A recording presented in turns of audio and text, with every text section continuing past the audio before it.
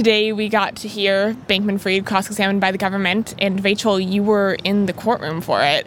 What do you make of how that went? Well, I was in the courtroom to see a kind of new Sam Bankman-Fried. Today, his answers were short, they were sharp, and I don't know would be the way I would sum it up. I think that was just his general tone in response to the prosecution's questions. Yeah, there was a lot of questions that the lead prosecutor, Danielle Sassoon, directed toward Bankman-Fried, asking him about statements he made to media, messages he posted on social media, and he kept, in different versions, saying, I don't recall, I don't know. And to me, it was, quite shocking, especially for, some of the information they presented to him, where he was saying, I really don't remember how this came to be. Yeah, I mean, to the point that the prosecutor Danielle Sassoon, would pull up an article where he had been quoted or an interview he had done, and she would say to Bankman-Fried, did you say this? And he would essentially say, I don't recall. And it's there in black and white. Yeah.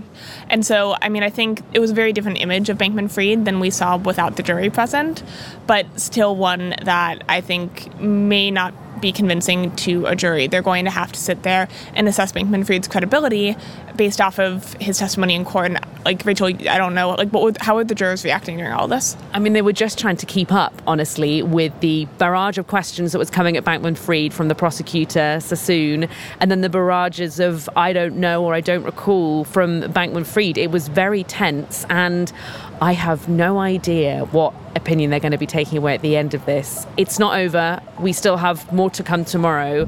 But, I didn't predict this was going to be how it goes, and this is just the theme of this trial. That is the overarching narrative of Bankman-Fried, is you think things are going to happen one way and they never quite do. From the Journal, this is the trial of crypto's golden boy. I'm Caitlin Ostroff. And I'm Rachel Humphreys. Coming up, the government grills Sam Bankman-Fried.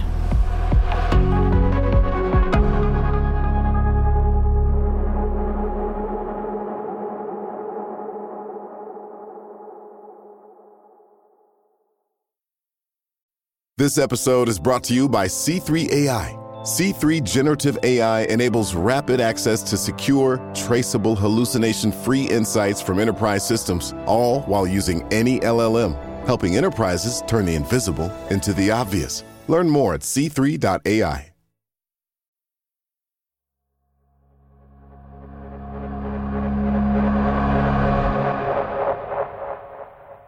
I think it's important, Caitlin, that people know that it is extremely glamorous at the Southern District of New York courthouse. It is apparently the place to be. Yeah. Today, there was high excitement at the courthouse, wasn't there? Why?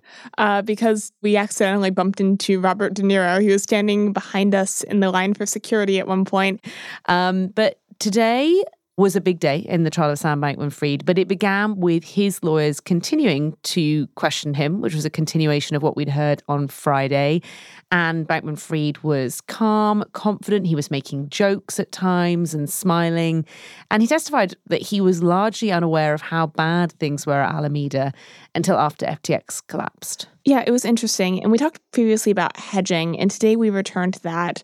Bankman-Fried previously said that he wanted Caroline Ellison to protect against risks with her trading positions, and he advised her to do that. And he said today that eventually she did put those on, only they didn't work, and so the whole thing was moot. It was kind of interesting, wasn't it, that we'd heard so much from him about how he'd been telling Caroline Ellison to put these hedges on and how that would have been the thing that would have helped. And then he said on the stand today that it didn't do anything. I sort of thought that idea would end with this kind of triumphant, yes, I was right. And then it kind of faltered out. Yeah, it's a bit of a damp end to that. And after the defense finished their questioning of Sam Bankman-Fried, which was around the 11 a.m. break, prosecutors started their cross-examination of him. Now, we had a taster of this last Thursday when Danielle Sassoon got to question Bankman-Fried, and she was up again. And, she'd really grilled him last time, so we were very interested to see what was going to happen. She's very tenacious. She's direct. And Bankman-Fried today immediately was on the defensive. Yeah, for example, Sassoon asked Bankman-Fried about his use of private planes. And first of all, it should be noted that Bankman-Fried spent $15 million on private plane travel, according to prosecutors. Some of that even to fly Amazon packages to the Bahamas. Well, whatever you need it for. Sometimes prime doesn't cut it. And Sassoon asked Bankman-Fried if he used a private jet to fly to the Super Bowl. And he said he didn't recall, and she immediately retorted with, quote, "Is that because you fly on private planes that often?" Yeah. I was in the courtroom where we're not supposed to be reacting to anything, but there I could see some small smiles. I wonder if you in the overflow had a different experience. It was, people were laughing so hard. Well, and then just to add to this, Danielle Sassoon then put into evidence a photo of Bankman-Fried asleep in his signature shorts and T-shirts on a private plane. But the bigger topic of Sassoon's cross-examination of Bankman-Fried today was Alameda Research. Yeah, after hearing Bankman-Fried testify that he was largely not involved with Alameda in the run-up to the collapse, Sassoon began her cross-examination by just kind of going over some basic points, including that Bankman-Fried owned a 90% stake in the company through its collapse, and making him, testify before the jury that because of that, he benefited when Alameda made money. And that was just the beginning. Bankman-Fried had said he didn't recall giving Caroline Ellison crypto trading advice. And right after that, Sassoon showed chat messages in which Bankman-Fried appeared to be giving trading instructions to Ellison and others. And that was pretty much the pattern for today, wasn't it? Sassoon would get Bankman-Fried to confirm or deny a statement and then contrast that with statements he made before, which she would put into evidence. And Sassoon was really trying to make the point again and again to the jury that Bankman-Fried is inconsistent. Yeah, and Bankman-Fried has made a ton of public statements. FTX had its own podcast. He did tons of interviews with the media, including the Wall Street Journal. And many of those statements, even private statements, are being presented as evidence in court. Like, one thing that came up today was an email that Bankman-Fried sent to my colleague Patricia Kozman and me. Hang on, what was that moment like for you? Seeing that email come up in evidence and thinking, wait. My heart raced for a second. I was so surprised to see it. And everyone in the overflow room kind of turned to me. And I'm just I had no idea, guys. But in the email, Bankman-Fried had told us that point blank, Alameda didn't have any special privileges on FTX. And this is what Sassoon presented in court to show that Bankman-Fried knew Alameda had special privileges, but he wasn't being transparent about that. Yeah, and that was along with a lot of other evidence that she showed, which she said demonstrated that he misled the public about Alameda's privileges on FTX. But generally, the Bankman-Fried testimony today kind of demonstrated that, according to him, he didn't really know a lot of what was going on at Alameda, even at one point saying that he wasn't aware that Alameda lenders had been paid using FTX customer funds, which was something Caroline Ellison had testified about. Yeah, and Bankman-Fried said today that he thought Alameda was in good financial health, basically up until FTX collapsed, which contrasted with what we heard from Ellison. Yeah, I think in general, sitting there in the courtroom, it felt to me like today's testimony was this sparring match between Sassoon and Bankman-Fried. And next, we're going to dig in to their different strategies.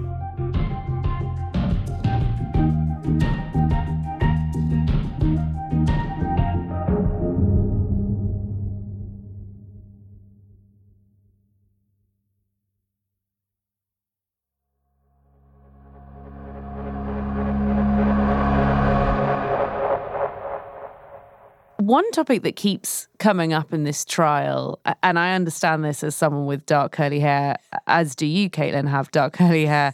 But one thing that keeps coming up in this trial is Bankman-Fried's public image, namely his hair. Right, the messy curly hair, which again, you and I can somewhat relate to, but also the T-shirts and the cargo shorts. And Bankman-Fried had testified that he appeared this way because he was busy and lazy. Fair enough. But today, Sassoon asked him if he cultivated this image because he thought it was important that people thought he looked crazy. Yeah, and this was a moment on the stand today that I saw happen a few times where Bankman-Fried seemed kind of annoyed at this question. Yeah, and then Sassoon showed the jury a New York Times article that quoted one of Bankman-Fried's colleagues, and the colleague recalled Bankman-Fried saying that, quote, "I think it's important for people to think I look crazy." yeah, it was kind of an interesting moment in court when he'd been quite adamant that he hadn't asserted that.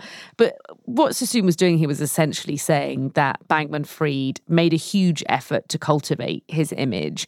And she found ways today, amidst all his denials, to tease some answers out of him about what he thinks about himself. Like, she didn't go chronologically in her questions today, which she has been doing with previous witnesses. She went all over the place. So she'd probe on a topic for a while and then suddenly ask something like, you think of yourself as a smart guy? And Bankman-Fried said in reply to that question, in many ways, not in all ways. Right. And Sassoon tried to make the case that a lot of Bankman-Fried's public statements were made to make FTX seem safer than it was, but that, in effect, it was a PR strategy more than anything else. For example, she brought up statements Bankman-Fried made to regulators in Washington. As you know, Bankman-Fried spent a lot of time on the Hill encouraging lawmakers to regulate crypto. But Sassoon pointed out statements that he then made that contradicted that. She showed this one statement he made to a Vox reporter where he said, quote, F regulators. Yeah, and she actually made Bankman-Fried read these messages out in court, which was actually kind of an uncomfortable moment, and he really seemed not to want to do that. But overall, what did you think about Sassoon's strategy today, Caitlin, in the cross-examination? It felt like a really effective strategy.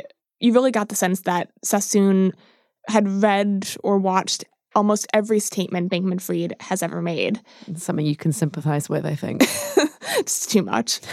And Bankman-Fried last week, he was kind of all over the place when he was on the stand, questioned by Sassoon, again, without the jury present. But today, he was kind of on the defensive. And he, a lot of the time, said he didn't recall whether he'd said something or that he might have said something. He wasn't sure. I think what was on display today were these two competing narratives. You know, Sassoon wants to show that Bankman-Fried was directing the fraud that the government alleges was going on at FTX and Alameda. And Bankman-Fried wants to show that actually he was so busy being a CEO, traveling all over the world, that he couldn't possibly be across the detail. The question is, which story will the jury believe? And I think the kind of thought I have in my head is how effective the I don't know strategy is going to be for Bankman-Fried. Because ultimately they have to decide whether Bankman-Fried is credible or his inner circle is. Exactly.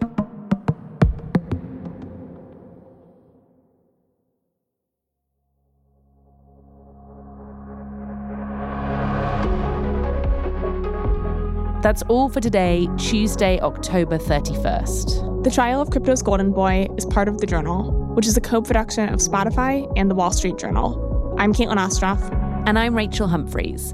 This episode was produced by Enrique Perez de la Rosa, and it was edited by Catherine Whalen. Additional reporting from James Finelli, Corinne Ramey, and Vicky Huang.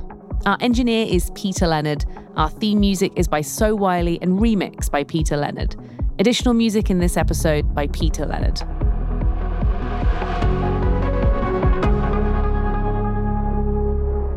Thanks for listening. Check back here for trial updates.